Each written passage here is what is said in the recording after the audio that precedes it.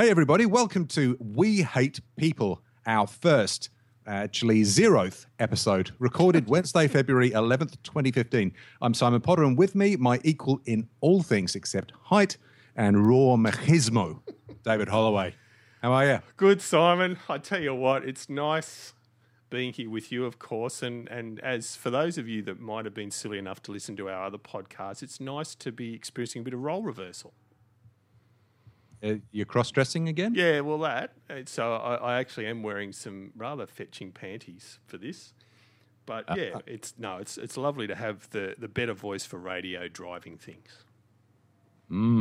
Well, our trusted listener, well, actually, there's no listeners at the moment because no one even knows that this exists. But anyway, as I mentioned, this is episode 0. It's a pilot, a test, but not a test pilot. It might be crashing and burning. We'll just see how this goes. So why another podcast? That's the first thing to address. What's wrong with Flashpoint? Well, dear listener, if you are asking the second question, you clearly haven't listened to Flashpoint.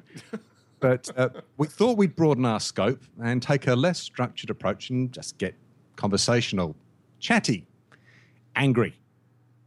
So we're broadening the range of things we're talking about. It's not just going to be about games. In Flashpoint, we touch on technology, pop culture, geek culture, and so forth. This one, we're going to just really emphasize those areas and just be a bit more opinionated and possibly a bit more argumentative with each other. Exactly. I sort of see it like a big blank white sheet and we're just both going to spray diarrhea on it. Ah, interesting. Yeah. I was thinking about making a joke about episode 0, patient 0, but with less pus, but I'm not actually sure about that. Well, the other thing I was going to say about episode 0 was it's a really cynical marketing move like the comic companies do, where it's designed to make a whole bunch of people think they want to get in on the ground level and before it really hits its stride. I mean, unfortunately with this may never hit its stride, but it's still going to be in episode 0. That's true. Well, Game of Thrones have done that for season 5. They've had an episode 00, which is sort of a making of behind-the-scenes thing to try and, I suppose, I would say tide us over, but I think that's being too generous, to just send us into apocalyptic fits as we wait for April. You're not wrong. Because April seems a long way away. Yes. And see, that's a good thing. That's what you get with this podcast, is that everything's behind the scenes. There is no front of stage with this thing. No. Well, I'm not sure that our front of stage presentation really worked that awesomely anyway. So hopefully everyone's going to notice a difference. A little bit looser, a little bit more jiggy. No one says jiggy anymore. Forget. And I'm going to be the hyena that laughs lots. Oh, you're the Ed McMahon to my Jimmy Fallon. Yes, or the Walt. I don't even know Walt's last name. Funny either. I did say before we started the show I wasn't going to allude to the podcast we're directly trying to rip off by doing this, but what the hell. One of the big influences for me, at least, is the Tell 'em Steve Dave podcast, which features 2 of the comic book men for anyone that watches that reality show. So I like to think of myself as the Walt, just with less talent. And not as hyena-y a laugh. Well, don't beat yourself up. Well, because his is more... Yeah, see, I did listen... I did listen to that one episode, but I'm not sure that I remember hearing a hyena in the background, but never mind. You can be our dingo. How's that? Look, yeah, let's not talk about stolen babies. I wasn't going to. I did think about it, but no. No. It's too obvious. Not on episode 0, at least. Yeah. So what do we got? Sorry, that's me. No, see, role reversal, David. That's not my job. Isn't it? What do you think we should do next, Simon? I don't know. Oddly enough, this podcast is going to be like a blank sheet of paper, which oddly enough is what the running sheet looked like. Exactly. Go on. Oh, and we've just ended up on our running sheet with shitloads of TV and film stuff, but that's as good a place to start as any. But though we do have a really interesting package, and I don't mean... No, I'm not even going there. Oh, no.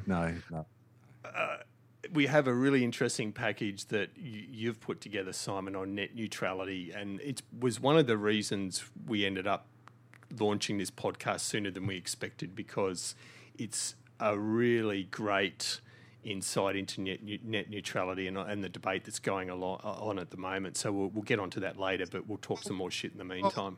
Don't oversell it, buddy. Don't oversell it. It's the best thing since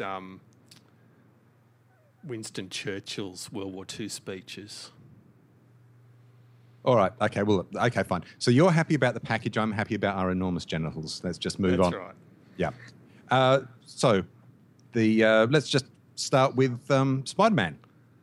Yeah, look, that is big news. Even if you're not a comics fan, you'd be unlikely to not have heard that. Yeah, finally, Sony and Marvel have not kissed and made up, have they? But they've agreed to work together at least. I think basically Marvel heard Sony rattling its tin cup, and will dance for food, or at least will need help with franchise. I think that's probably what they had on their piece of cardboard with a piece of string hanging around their neck. Because let's face it, they don't have a clue. Not to mention the fact that they are financially in the toilet. Yes, they are not doing well. They've sold a shitload of PS4s, and that's great. Despite the fact it's got bugger all games on it, but that's fine. So that's been a success story. But they haven't had much else to sing about. I mean, they sold off Sony Online Entertainment, SOE, the producer of what is it, EverQuest and DCU Online and the upcoming H1Z1. So, I mean, that's a little bit of cash they desperately needed. But they also need the Spider-Man franchise to start paying and to get more attention, because let's face it, the Andrew Garfield iteration of the franchise has done well. It's done okay, but, you know, it's like it's like a brass rubbing that you used to do in the church.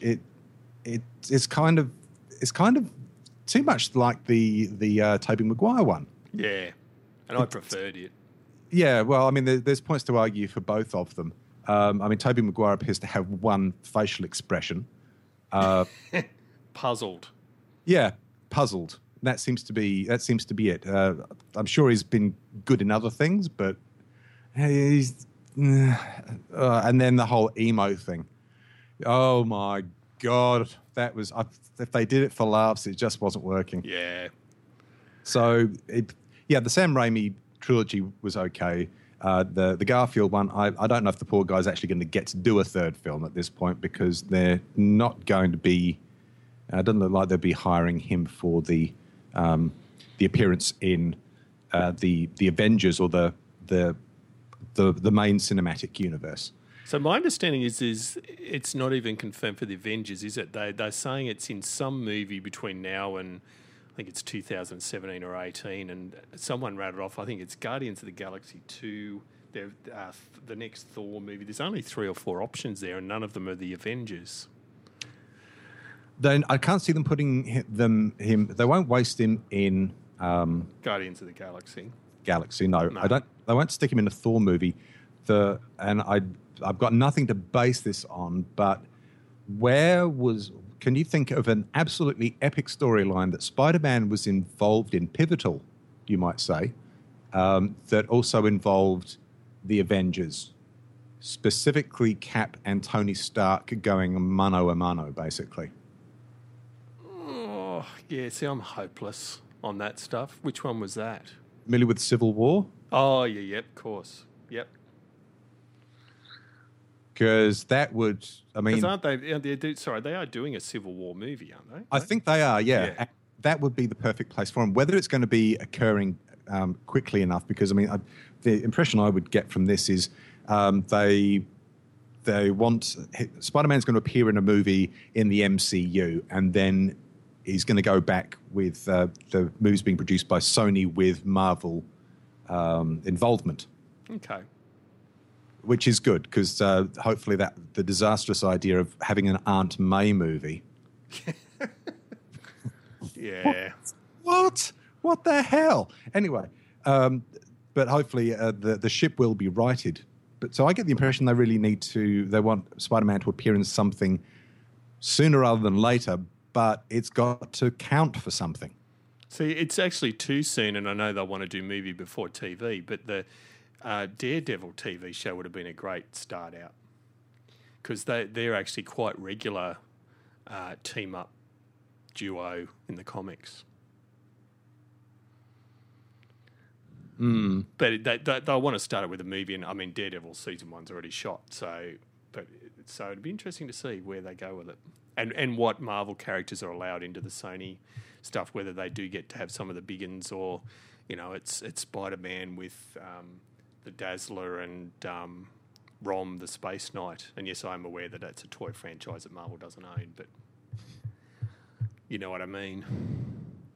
I hope I do. Otherwise, I'm deeply worried by what you just said. Yeah. Yeah, but, so, you hope they just don't give them all the D-grade characters. I can't imagine Sony agreeing to that. So you should, hopefully see Captain America or some of the Avengers in the next Spider-Man movie, or the Hulk or whatever. Yes. Are you tapping your foot on the floor, by the way? No, sorry, I was tapping something then. Okay, that's our in-house drummer. I don't want to know. Yeah. Just keep your hands above the desk, buddy. Sorry. Above the desk. I'm just excited. Right. Well, at least we don't have any lower to go. No, that's right. So, is there any other thoughts on Spider-Man? No, I mean, I think it's a good start. I think it's a compromise, and that's all you can expect. I'd love to see Spider-Man back fully in the Marvel Cinematic Universe with no limitations, but this is as good as we're going to get at the moment. Well, it's hard to say because with Sony being in the financial shitter it is, and because they've sold their headquarters building as well. In New York, I think. So they are divesting themselves. So it's difficult to say whether they are going to have to stage a full retreat, or whether they're just going to slowly keep shedding divisions and properties. So it wouldn't surprise me if they end up having to sell the rights back to Marvel if they can't start turning things around. That's right.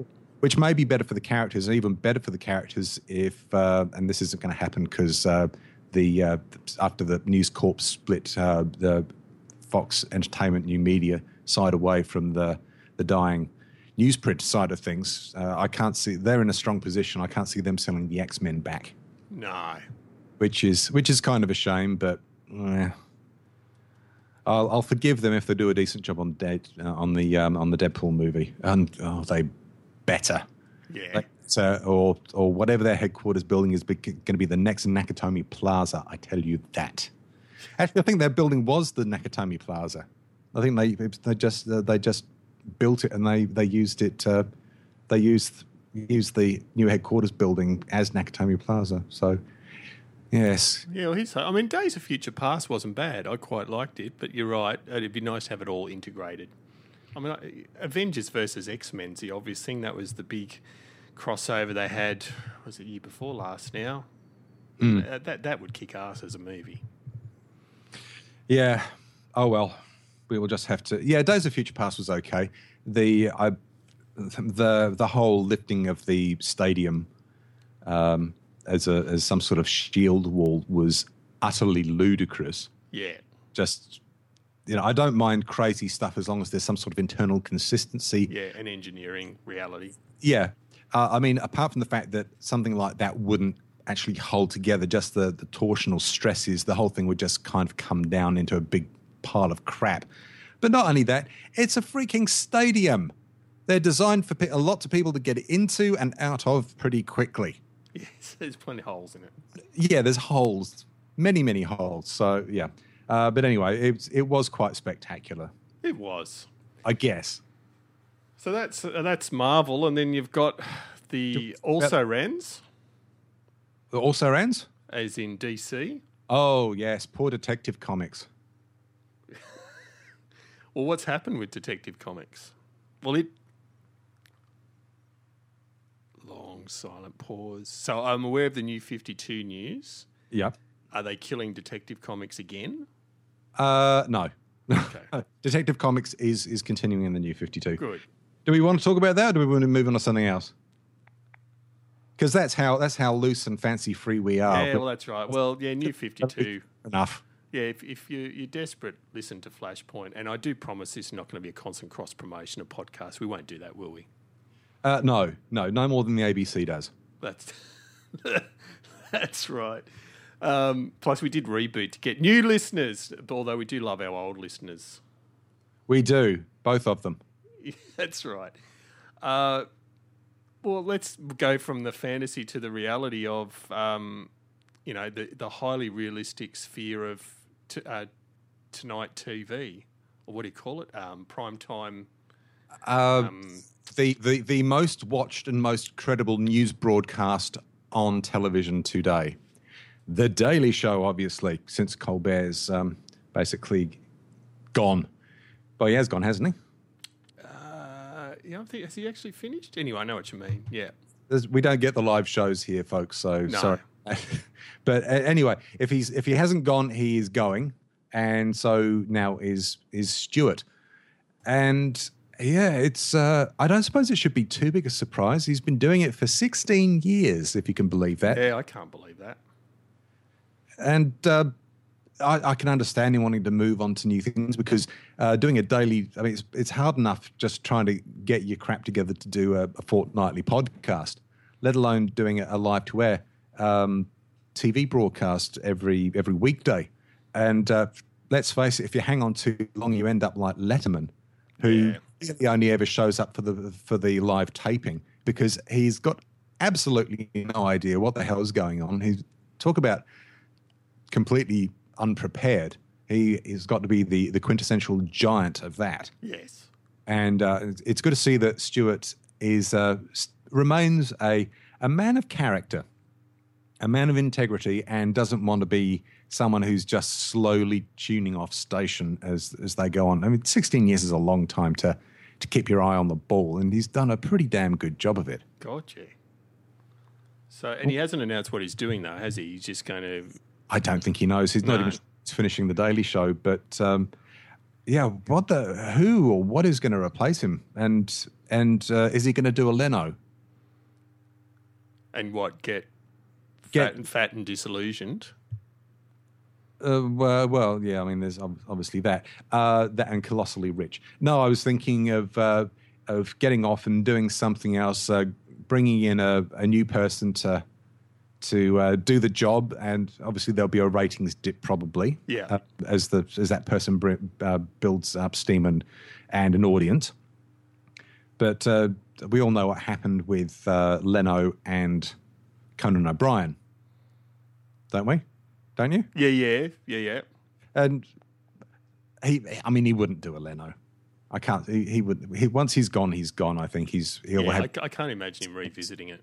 But I just can't help but wanting to. Anytime something like this happens, I just want to keep reminding people what a jerk Leno is. Yeah, he was a grade douche. Team Coco forever. Sorry, there we go. Oh yeah, give me O'Brien any day. For two, and also because I'm a rabid Springsteen fan, so Max Weinberg on there was always a highlight for me. And just while I'm on Springsteen, don't rule out the idea of Jon Stewart and Springsteen doing an album together. Because I don't know whether you've seen, he's had Springsteen on a whole bunch of times, and they've even done some cool duet stuff together. I now see there's that awful part of me going, oh my God, was that Jimmy Fallon and not Jon Stewart? I'm just trying to think. I could have that totally wrong. No, I'm sure it's Jon Stewart. Look, I think, folks, if you're here for background noise while you're driving to work, you've found the podcast. If you're looking for accurate information, move along. There's nothing to see here. Well, see, now I'm just quickly, without knocking off our... Oh, and that's the other thing you need to be aware. We're recording with the highest quality gear that you won't even notice when we're Googling in the background. No, it is. It was Jon Stewart and Springsteen. So there you go. But they're mates. So imagine that. There'd be an album with some humour in it, because Springsteen's not renowned for humour. No. But lyricism he is. Oh, yeah. So, yes, Vale, John Stewart, but he hasn't announced a finish date, has he? He's going to at least the end of the year or something. No, I think his contract finishes up in, January? So I don't know. They may, it really is going to be down to who's going to succeed him. And if they find someone with the right fit. And wow, that is going to be a hell of an act to follow. Do you get someone similar? Do you get someone completely different? How is that going to work? I'm just trying to think of potential candidates, and I'm struggling. Kanye West. That's topical. So you're aware of the whole Beyonce thing? Yeah, he did run up on stage again, but he made out that was a joke. Okay. You know, like the stuff people wear on the bloody red carpet. What? I mean, what Sia wore, that at least was funny. Yeah, well, she likes her privacy. She does, and I was thinking, God, I hope she changes before she takes her seat, because no one to the sides or behind her is going to be able to see a thing. Yeah, and that's going to be annoying. Yeah. No, apparently most people do change before they actually do take their seats. It's just what they wear on the red carpet for a lot of people, especially the more outrageous stuff, is there for the photographers. And Sia, I'm wondering if she gets her desire for privacy from another, and this is for our international listener, the Eurovision Song Contest. For those in Europe will know it very well, and I'd like to think our US listeners will know as well, that today was announced that Australia has actually got a wild card entry into this year's Eurovision. And there's already a petition circulating for our Australian listeners for TISM to be Australia's entry into the Eurovision. Are they still going? Well, they're not. So for those that aren't in Australia, TISM is an interesting act, and TISM, TISM, stands for This Is Serious Mum. Consists of, I think it was 6, 5 or 6 guys, and they always wore balaclavas or other face coverings on stage. So they were always 100% anonymous throughout their career. There's one guy that's come out since and revealed that he was one of the members. My understanding is a couple of them were school teachers, which was why they needed to keep their anonymity. Great satirists, good musos as well. I mean, you're a Melbourneite, Simon. Do you ever have the pleasure of seeing them? No, but I'm definitely aware of them. I'm just worried that if they pop up, then everyone in America and Europe are going to think that recording artists from Australia are obsessed about privacy. Yeah. Anyway, I if we have show notes, I might put a link to the petition. I'd love if we're going to go over to the Eurovision, we might as well do it with some attitude. Yeah, well, either that or Vanessa Amorosi. I mean, she must be bitter and fat enough by now to go on there and be a... You're nasty. I love Vanessa. What's she done lately? Oh, not much. No, that song with the Sydney Olympics. I haven't. She's been out of public consciousness as far as I'm aware. And isn't the whole point of Eurovision you either young upstarts that are desperate to try and make any kind of headway, like ABBA, or tired people looking for their careers to be reinvigorated, like Bonnie Tyler and Engelbert Humperdinck. Yeah, and look how well they did. Well, Britain never does well, or England never does well. Speaking of old and tired, and I can't give away the source of this information, but it's I know of someone that tried to book John Farnham. Again, for our international listeners, may or may not know John Farnham, but he's a very, very popular Australian artist from the 60s, 70s and 80s mostly, and a bit of success in the 90s. And Jimmy Barnes, who some people argue has never been not successful, but his peak was about the same time as Farnham. Farnham charges somewhere in the vicinity of $200K for a gig still, and Barnsy's about half that. Well, I know who I'd be booking. I'd be going for the $100K. I don't mind some of Farnham's stuff, but Barnes has got the bigger back catalogue, I'd argue. So yeah, $100,000 is a lot. Well, the advantage with Jimmy Barnes is you don't need an amp stack for him. You just stick him in the corner of the room and he's good to go. That's right. He's still got a voice on him for an aging person with a decaying heart. But anyway. Oh, so that's a good album title. Decaying Heart. Well, you had Freight Train Heart, so why not Decaying Heart? Could be the follow-up. Just do a series of sort of the heart disease trilogy. So anyway, that's just a bit of music trivia. Well, just talking about people, increasingly decrepit people past their prime. Well, are we going to talk about Madonna's appearance at the? I haven't watched it, but I've seen snippets of it, and my reaction from seeing it was bloody good on her. She looked great. Well, yeah, as long as you'll notice that it was mostly medium and distant shots. Oh, yeah, well, she's not silly. No, she's definitely not that.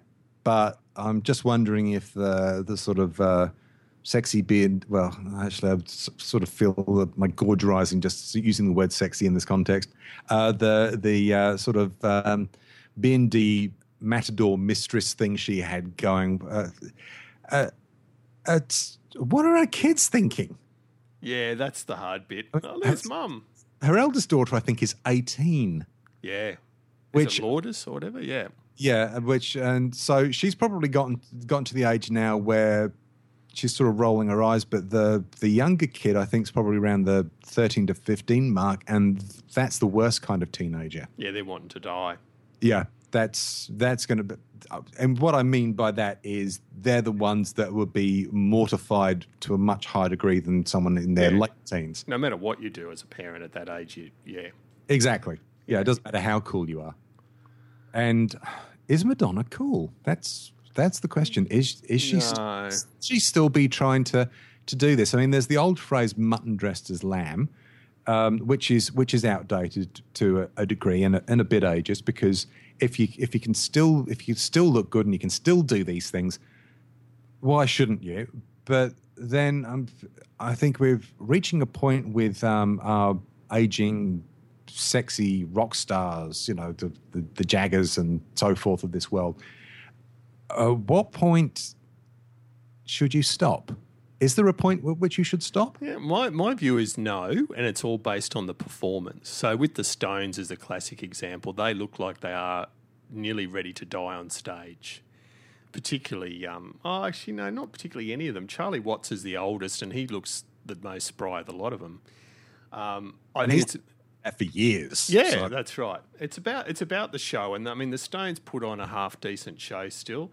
I've already talked about Springsteen. He definitely shouldn't be stopping because he's still putting on 4-hour shows without a break and kicking ass. No special effects, just him. Sometimes a video screen if it's a big venue, and his big band, and he just goes for 4 hours straight. You can't begrudge any of that. Madonna, yeah, it's a harder one when she's banked on sexuality and looks the whole time. And shock. Don't forget that. And shock. It's one thing with Springsteen, because for him it's always okay. I mean, the Born in the USA album cover with the shot of his tush. Yeah. There was obviously at one point in his career he was banking on his looks. Yeah. To some degree, but for him primarily it's always been about the music. That's right. And it still is. Yeah. Madonna, her modus operandi really has been, yes, catchy hooks, some of which she steals from ABBA, which is fine because Lady Gaga steals from her. So that, it's a circle of life. It's sampling, Simon, sampling. You're talking about that Sorry song? Yeah, because that directly took from... Sorry song? Yeah, no, what was it called? Yeah, she had a single called... Born This Way. Sorry? Born This Way is a rip-off of Express Yourself. You can actually overlay the two songs. Oh, okay. Well, she's directly sampled ABBA, like overtly in, I think it's called Sorry, the song, and it's... Madonna, yeah. Voulez-vous or whatever it is from ABBA. The riff is directly sampled.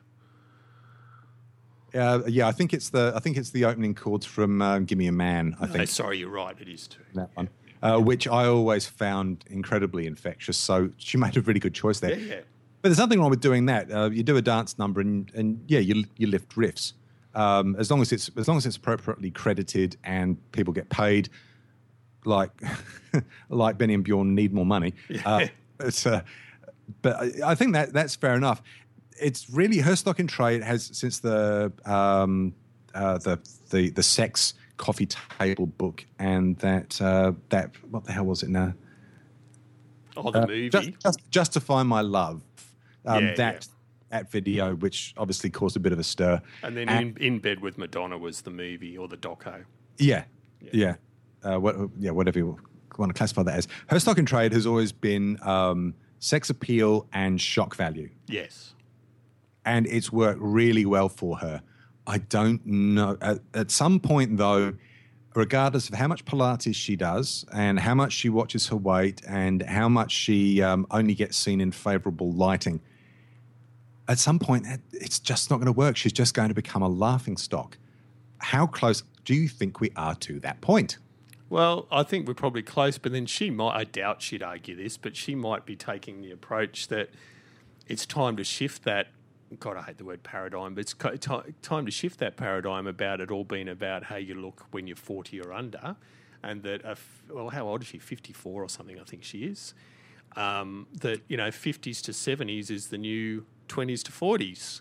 And that, if I do a Sharon Stone pose with not much on, that it's okay if you see 4 thighs and, I don't know, more hair than Humphrey B. Bear. It's fine.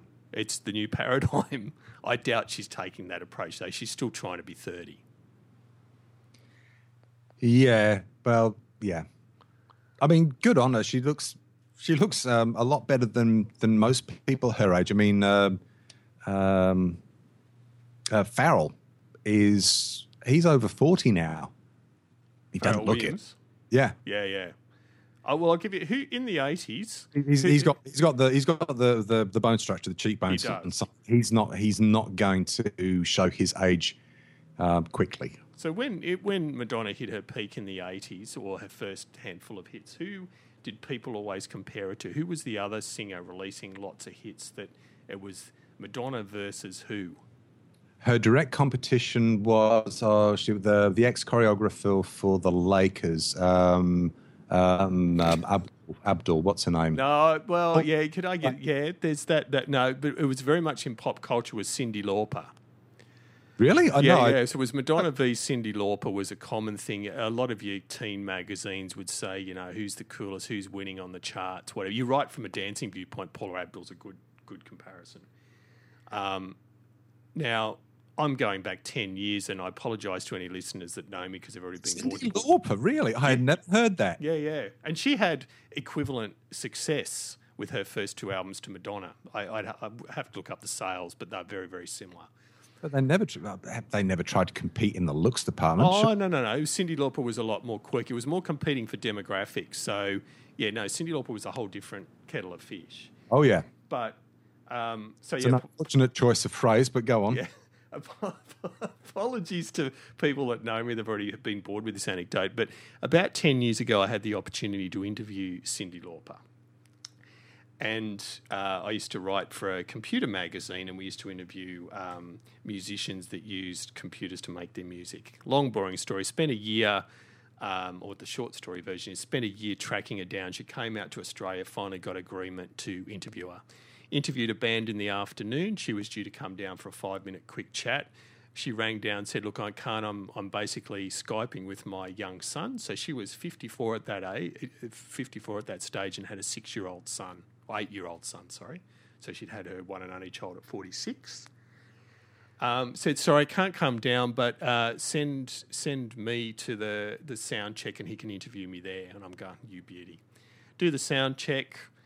I watch her do the sound check. So me and a mate who came along as a photographer, we're sitting alone in the State Theatre of Sydney in the front second row and watching Cyndi Lauper and the band do a sound check. When she walked in, she had no makeup on. She was 54 years of age then, 10 years ago, and she looked stunning. Absolutely stunning. So, which I couldn't believe. Got up and rocked her ass off in sound check. Interviewed her before the show out the back in the catering room. We're given complimentary tickets. Funniest thing about this whole thing is a week later, I got out the envelope with the complimentary tickets. Written on the front of the envelope, and I hadn't noticed it on the night, and I've never stopped kicking myself since. Written on the front of the envelope was, please come backstage after show. Oh, God. Yeah, I'd be kicking myself as well. Oh, I couldn't believe it. I'm sitting in the chair I am now recording this podcast, looking at the tickets and going, how did I miss that? And there was nothing, don't worry, some people think, oh, it was groupie time. It was nothing like that. It was because we hadn't been able to take photos prior to the show because she hadn't gone into makeup. My assumption is it was come back to get the photos for the article because she had her makeup on. Yeah. All right. We can entertain all sorts of other fantasies, but that's what it was.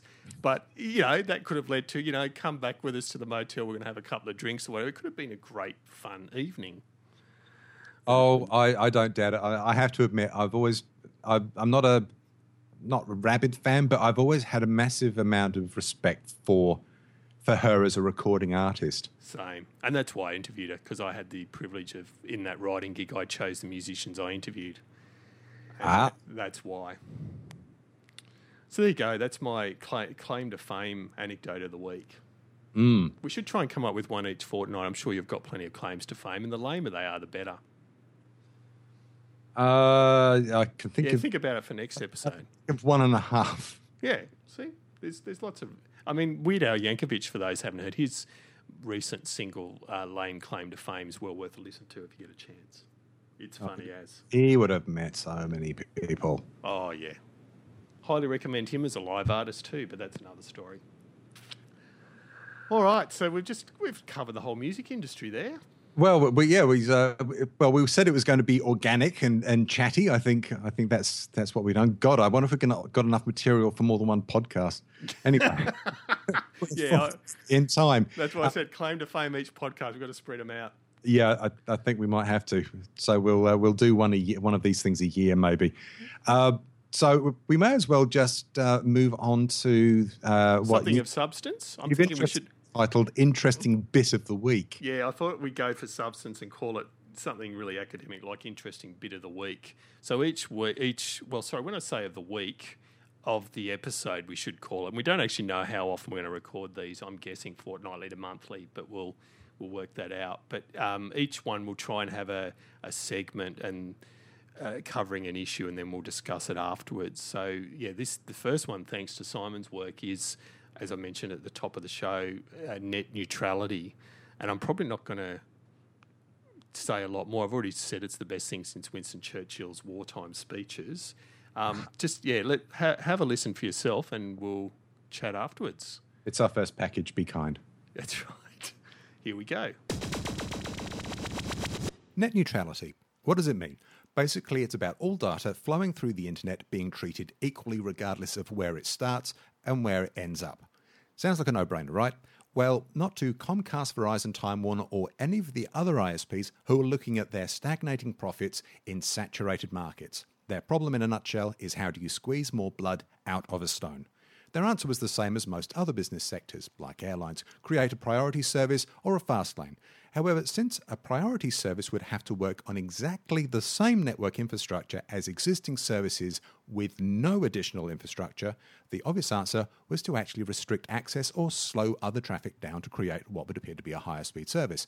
An analogy would be a traffic authority, say, designating a lane on an existing highway as a high-speed toll lane, which you could either use and pay, or you could just use the now more traffic-choked free lanes.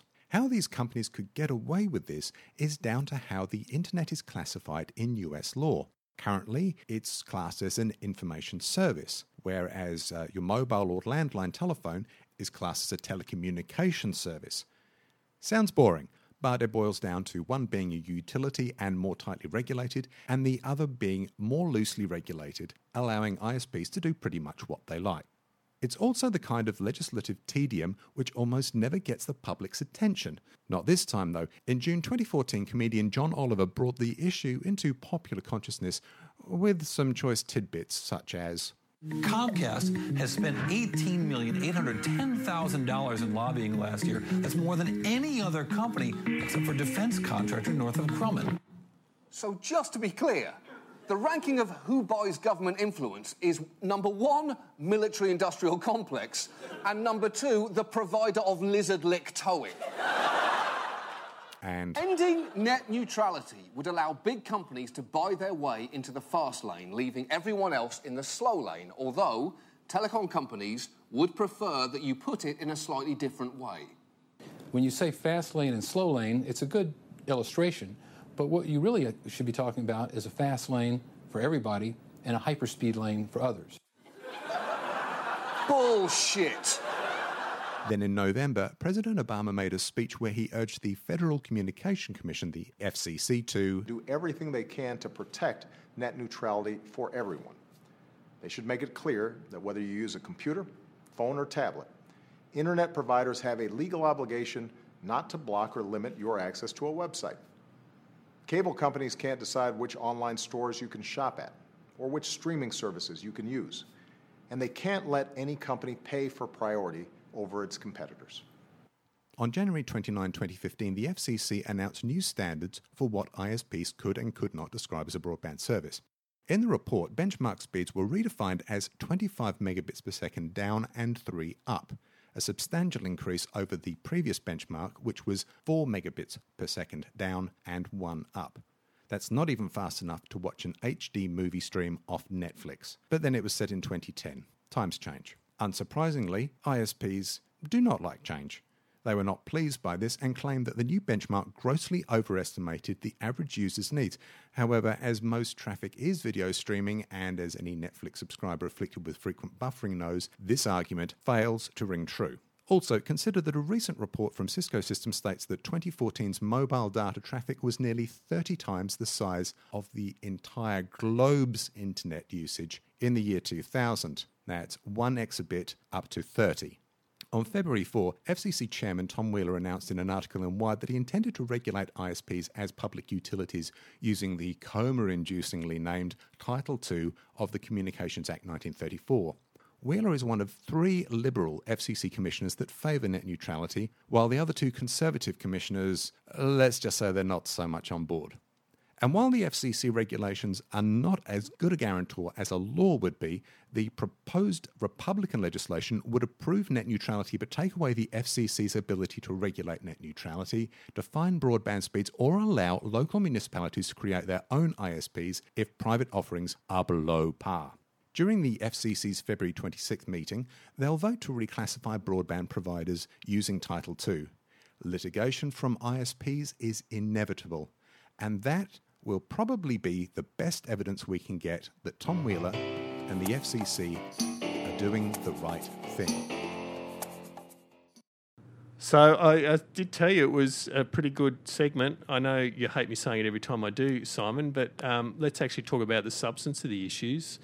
It's the whole net neutrality argument's obviously been around for, well, I won't say it's been around as long as the internet because there was no neutrality at its origins. It was a military setup, wasn't it? Military and universities. Yeah, sorry, academic. A means of swapping information. I think there's primarily really Usenet and ARPANET. And it's probably the last, 10 to 12 years that there's been real concerns about neutrality being eroded. Because what was your first year on the internet, just for interest? When did you first get on the net? Let me think. The first, God, this is going to date me. The first thing I think I was had to do it at work because my first computer was like an Atari. I don't mean the console. I mean an actual Atari computer. Yeah. And I never really used PCs much apart from as a workplace tool because that's pretty much what they were. Games at the time were absolutely atrocious on PCs. So I think it was a 486SX, which is the most hobbled 486 processor you can get. And I think I was accessing it through CompuServe. Yeah, it makes 2 of us. So this was back in, let me think, that must have been 1993 maybe? Yeah, so we're both the same. I was the same. CompuServe on a Mac LC2. And just to show how dedicated it was, I was living in a rural town at that stage. CompuServe, my recollection, was $12 per hour to use. And I was also paying STD rates to dial into it. You're using an acoustic modem? Yeah, I was. My first modem was don't quote me on this, but I think it was a 9600 baud modem. Ooh, fast. It might have been even the one under that. Maybe that was my second one. But I didn't start on 2400 or whatever. I'm sure I had one up from that. But yeah, so STD rate. So I would get on for 10 or 15 minutes maximum the whole time, going every minute. This is costing me some ridiculous amount of money. So 93 anyway. So that was back then. There was no concern about net neutrality. It was the new thing, and it was just known that it was something that no one entity or entities had total control over. But the last 10 years, that's become an increasing concern. Yeah, and more to the point, it was really something that there was bugger all in the way of actual services or uses for it. That's right. The people that jumped on there were really what you were doing. You were going on to GeoCities and building a crappy website. Really, if any of you didn't live through the Stone Age of the internet, probably the best thing to do is jump on. Oh God, who the hell has it? I'm not even sure what streaming service. Some of the early seasons of The Simpsons. Yeah. Because there's stuff about the internet on there you will not get if you are under a certain age. That's right. But some of it's, I mean, you could talk about a dancing baby GIF, and some people are going to know exactly what that's about and what TV show creepily made use of it. And but if you don't remember that, I envy you. I'd forgotten about the dancing baby until you mention it, and then I can picture it starkly. Yeah, it's once you've seen it, you cannot unsee it. It's just there in your head. And CompuServe was a walled garden, and I thought it was the ants' pants. And I'll save this up for another episode, but CompuServe led me to missing out on drinks at a Sydney hotel with Sheryl Crow. But I'll leave that till next episode. Yeah, if you would. I'm not sure. I think we might need to have Sponge down the studio after that story. But yeah, I can't see a positive outcome as far as net neutrality. I like to think that we'll be able to fight off the corporates, but the whole two-tier system, I think it's going to be fascinating if it can be prevented. Well, that's really what it comes down to, isn't it? It's FCC regulations against laws, against legislation, regulation versus legislation. So that's going to be the thing. The FCC have their meeting on, I think, as we said, the 26th of February. So that's about a fortnight away. And if they've got 3 Liberals against 2 people who just don't get what the hell's going on, so the regulation should pass. But it's what Congress does that's going to be the issue. Obama is clearly in the camp of net neutrality. The Republican legislation, it's basically a very thin layer of carrot wrapped around a very large stick. So that's not no one. I don't think anyone in their right mind wants to see that. No. But it's a bit using the road analogy that was used in the package. Yes. The concept of toll roads, because I used to work for a toll road company, and I got to learn a lot about multi-lane, free flow, single grade, blah blah blah blah blah, nonsense. And one of the things they did with a road just outside of Washington, the Pocahontas Parkway, was they managed to, for an Australian company, the Australian entity that we set up won the contract to put in high occupancy vehicle lanes, HOV lanes. Oh, yeah. So the idea of that is you build additional lanes, and then if people want to travel on them, they have to have more than 3 or 4 people in there. So, actually, this analogy doesn't work now I think about it. Well, no, it does, because you just think of the 3 or 4 people as a family, that a family has the biggest bandwidth. It doesn't have to be a family, but 3 or 4 people in one dwelling have the biggest bandwidth needs. And so if you had a non-neutral environment where they could get bigger bandwidth for just a little bit more money, do you think they're not going to sign up for it? But that's the thing. It's not just the end user and having them paying for a second tier. It's the companies themselves who have to pay for standard or the higher tier of service. And I know Comcast and Time Warner and Verizon and all of the established ISPs are all about stifling competition. Time Warner and Comcast don't compete. They've said that, and anyone with half a brain knows that they don't compete. They are a cartel, effectively. Yeah. They've carved the territory up between them, agreed not to compete with each other, and that way they don't have to improve their services one jot. That is monopoly, and that is not what capitalism and the free market is all about. That's closer to, well, it's not communism, but it's totalitarianism. It's totalitarianism. And for something like this to be happening in America, which is supposed to be against this kind of crap, and having the Republicans on the side of, yes, I know it's business and that's supposed to be, they're on the side of business, but this isn't good business. No. Good business should be about making fair profits and delivering quality products to the end user. It shouldn't be about rorting people and screwing them up the butt. And that is what's going on. The Republicans are wrong, and there is no way that anyone with a clear mind could possibly consider that to be an incorrect statement. If you think that, sod off, you're wrong. Simple as that. There's no way you can justify this behaviour. If only you're a US citizen, we could run you in a congressional district. Oh, being born in the UK, wasn't eligible for the green card, so Bugger. I couldn't get into the lottery. So since I don't have valuable skills, I abandoned that idea a very long time ago. Yeah, though I thought we'd agreed that one of the reasons we're doing this podcast, it was a platform to launch you into Australian politics.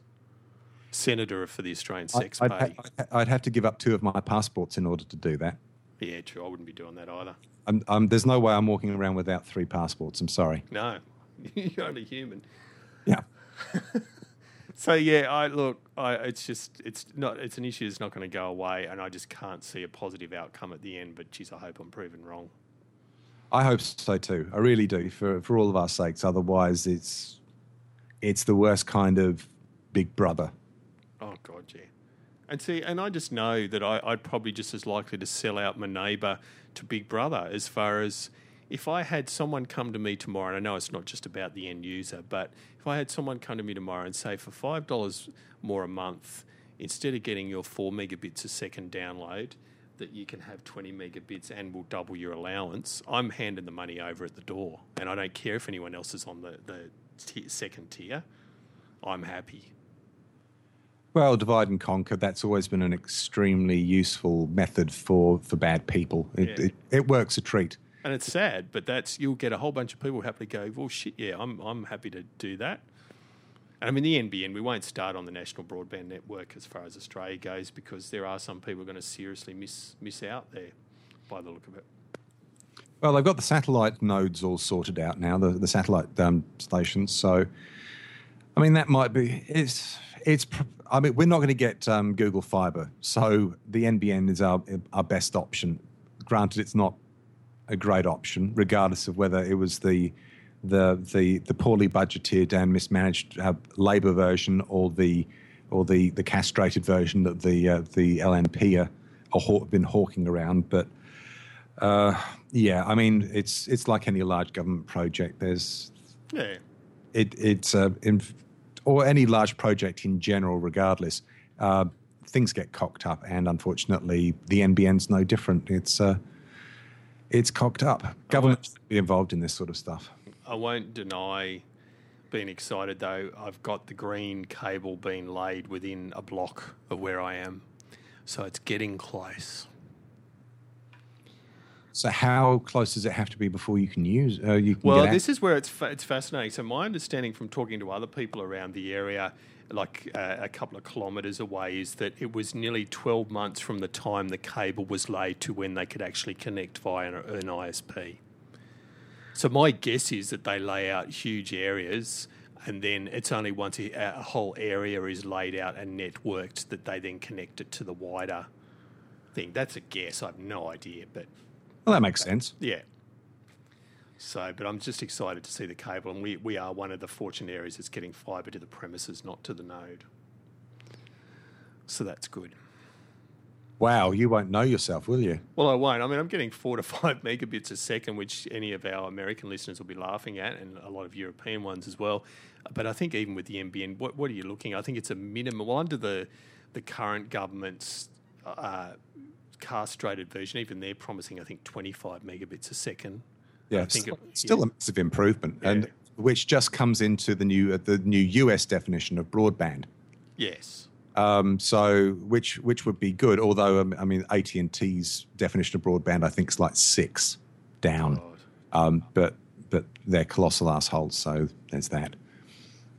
You said AOL then? Did you just say AT&T? Oh, AT&T. I was going to say because don't slag AOL. Remember, we're hoping they buy us as a new successful podcast.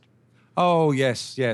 So they can buy us, strip all the good assets, or actually no, probably So they'll do what they do with everyone else and just grossly manage it and then shut it down like they did with Massively and Joystick. So yeah, well done AOL. I'm glad I never subscribed to your subpar service. I'm glad I stuck with CompuServe. You've got mail. That's AOL, isn't it? Probably. It's one of those things that's become such a I think it's AOL. Part of the lexicon of the internet. Well, you might have mail, but any attachments would take 3 days to download, so good luck with that. Like CompuServe. I actually loved CompuServe at the time. Last internet anecdote, I'll never forget being at a university residential school for some study I was doing in about 1994 or 5, and going to the library and watching a guy open the Netscape web browser. And so seeing the real World Wide Web for the first time, and I couldn't get my head around. I couldn't understand what I was looking at from a structural viewpoint, being used to non-visual applications like that. I couldn't. Well, where's all that information? Yeah, it blew my mind. Shows you how far we've come. Well, it does. The first PC I owned, I think, was a Pentium, first generation Pentium, with Windows 95. And the first game I got to play on there was Star Wars Dark Forces. Oh yeah, I've actually played that, believe it or not. Oh, you can get GOG, or you go on Steam, you can get a Star Wars package, and you can get Dark Forces on there. And wow, look, the thing, you know how there's that saying, you can never go back home? Yeah. It's the same with video games.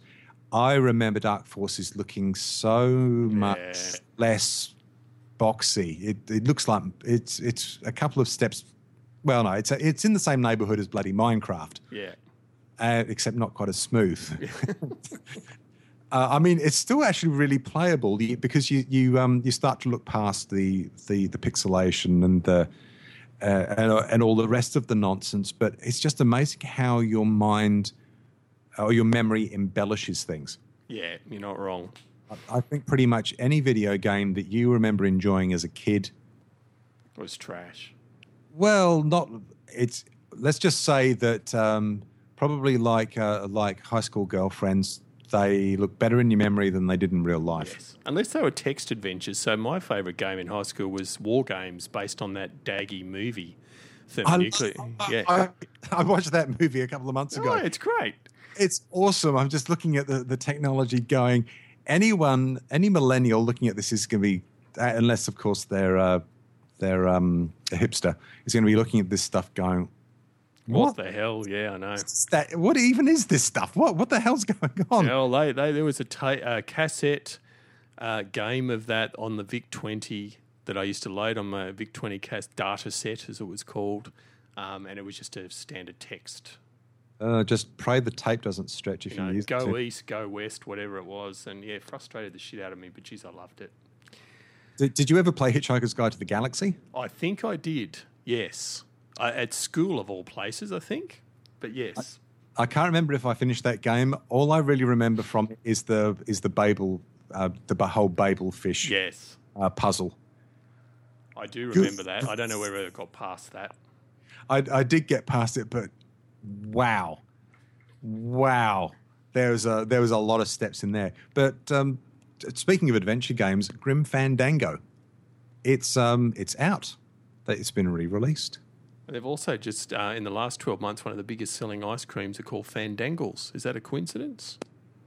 Have you eaten a Fandangle? They're bloody beautiful.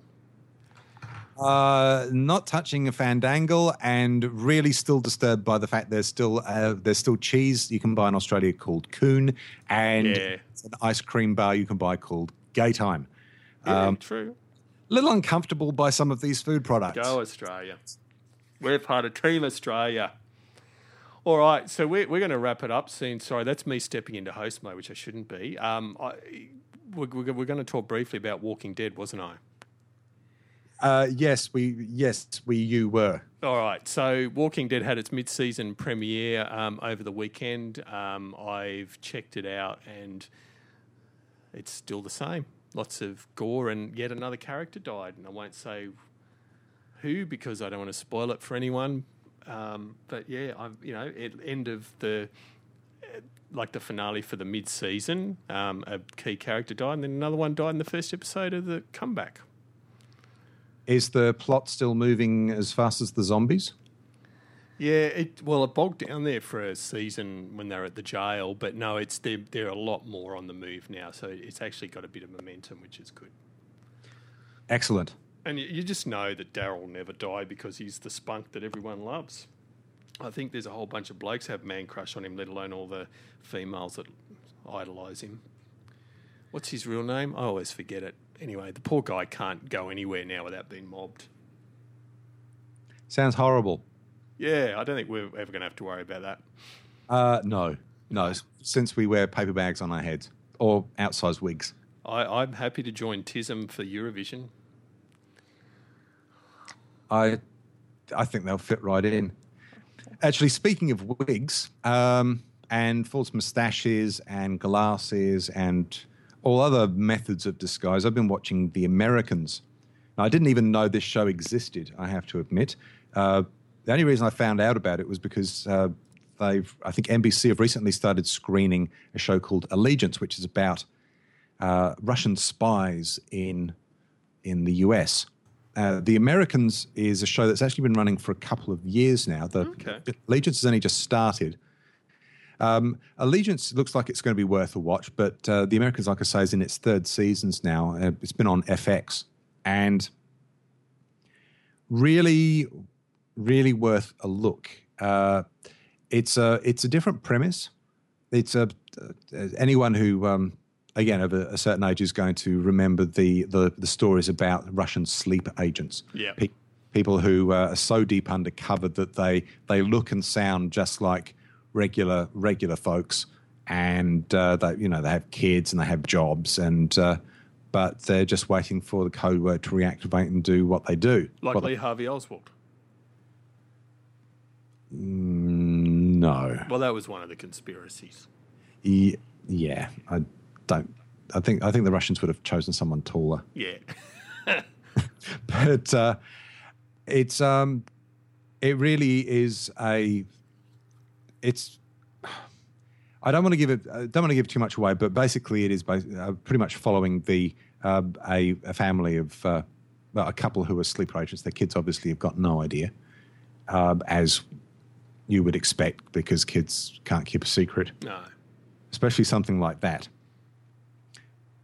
But it's set in the 80s, so it's set during the Reagan's just recently become president. So there's a lot of reference and throwback to that era, which I've found oddly compelling. Would be. Just seeing some of the technology, the music, and so on. It's very well done. It's not in your face. It's not. They don't make it too obvious. But just the set design, wardrobe is just really well done. The story and pacing is excellent. They've got a couple of great lead actors, but the supporting cast is just wonderful. the really good thing about it is that they don't paint anyone as being, or either side as being any worse than the other. Quite honestly, you get to sympathise and relate to pretty much everyone. That everyone's got something you can relate to, or at least understand their motivations, which is really refreshing from the because there's the whole red under the bed and better it's dead than red. And there still are people out there who have this rather tragic binary outlook on these things. You're either with us or against us. Yes. It's not a philosophy that tends to get people very far for very long. So it is actually very balanced. And you said it's been going a few seasons. Yeah, it's in its started its third season. So I would highly recommend having a look at that. The pacing's good, the action's good, the plotting's good, the acting is great. You're never quite sure what's going to happen, and you're never really sure whether it's going to be any particular character's last episode. Cool. So it's like Game of Thrones or Walking Dead. Yeah, it really kind of is. So yeah, The Americans, have a look. I think you will find it compelling and somewhat disturbing. Nice. Just the way I like TV. I think on that note, unless you've got anything to add, that's probably where we should wind things up. No, nothing beyond, I forgot to say at the top of the show, obviously us two are going to be the Vegemite in the sandwich, holding the bread together. But I'm assuming we're also going to get lots of other people that hate people on here and there. So just alluding to that if you've got to the end of this and going, well, where's the hatred and I don't like you two anyway, we'll probably have plenty of guest hosts. Am I right? I think so, yeah. I think the title comes from... Well, we were talking, and one of us said, "I hate people," and you said, and I think you said it, and then I said, "So do I," or vice versa. It sounds like the sort of thing I would say, yes. But when you get right down to it, stuff is so much better than people. That's right. Actually, we should have used that as a tagline instead of the podcast for the socially horrified. We can change the logo. That's easily No, done. yeah, but that's... I like that. That's good. Actually, it's shorter. Maybe we should change it. So we will have, I know of at least two people, I think both of which had been on the Flashpoint podcast before, only once each, that they both regularly say they hate people. So they're two obvious guest co-hosts, and I'm sure we can find a lot more. I'll see if I can get Cyndi Lauper on. Well, that would be good. It's pity we can't have subtitles on an audio podcast. Because you can't understand the Brooklyn accent. Oh, I can understand her well enough, but I'm sure... I don't know whether it's Brooklyn either, but it's one of those really New Yorker accents. Is it Brooklyn or Queens? It might be Queens. You could be right.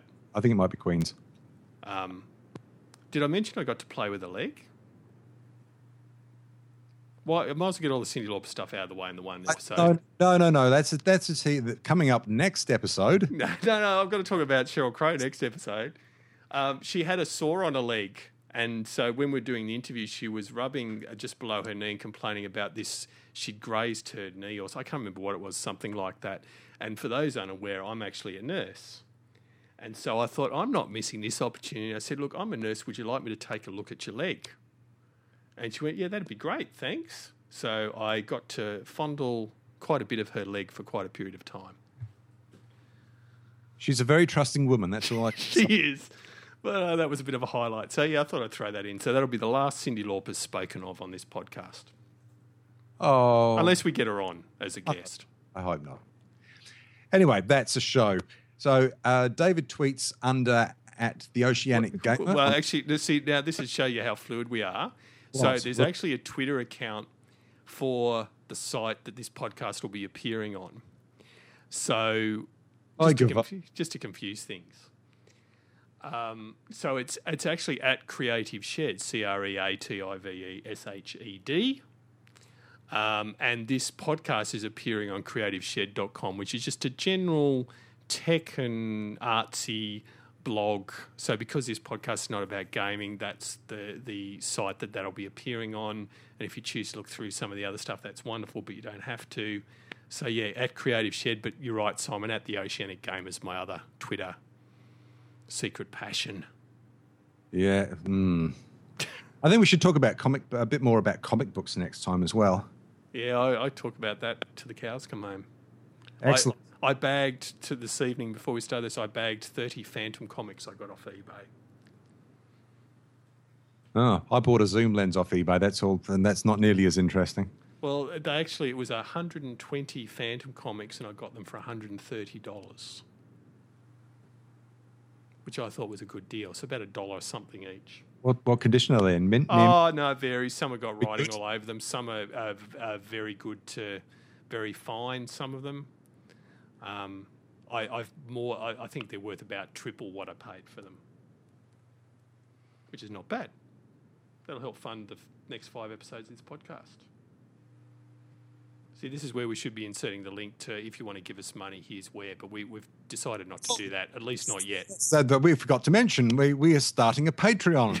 I did look into it. Don't laugh. I can't believe some of the money some people raise.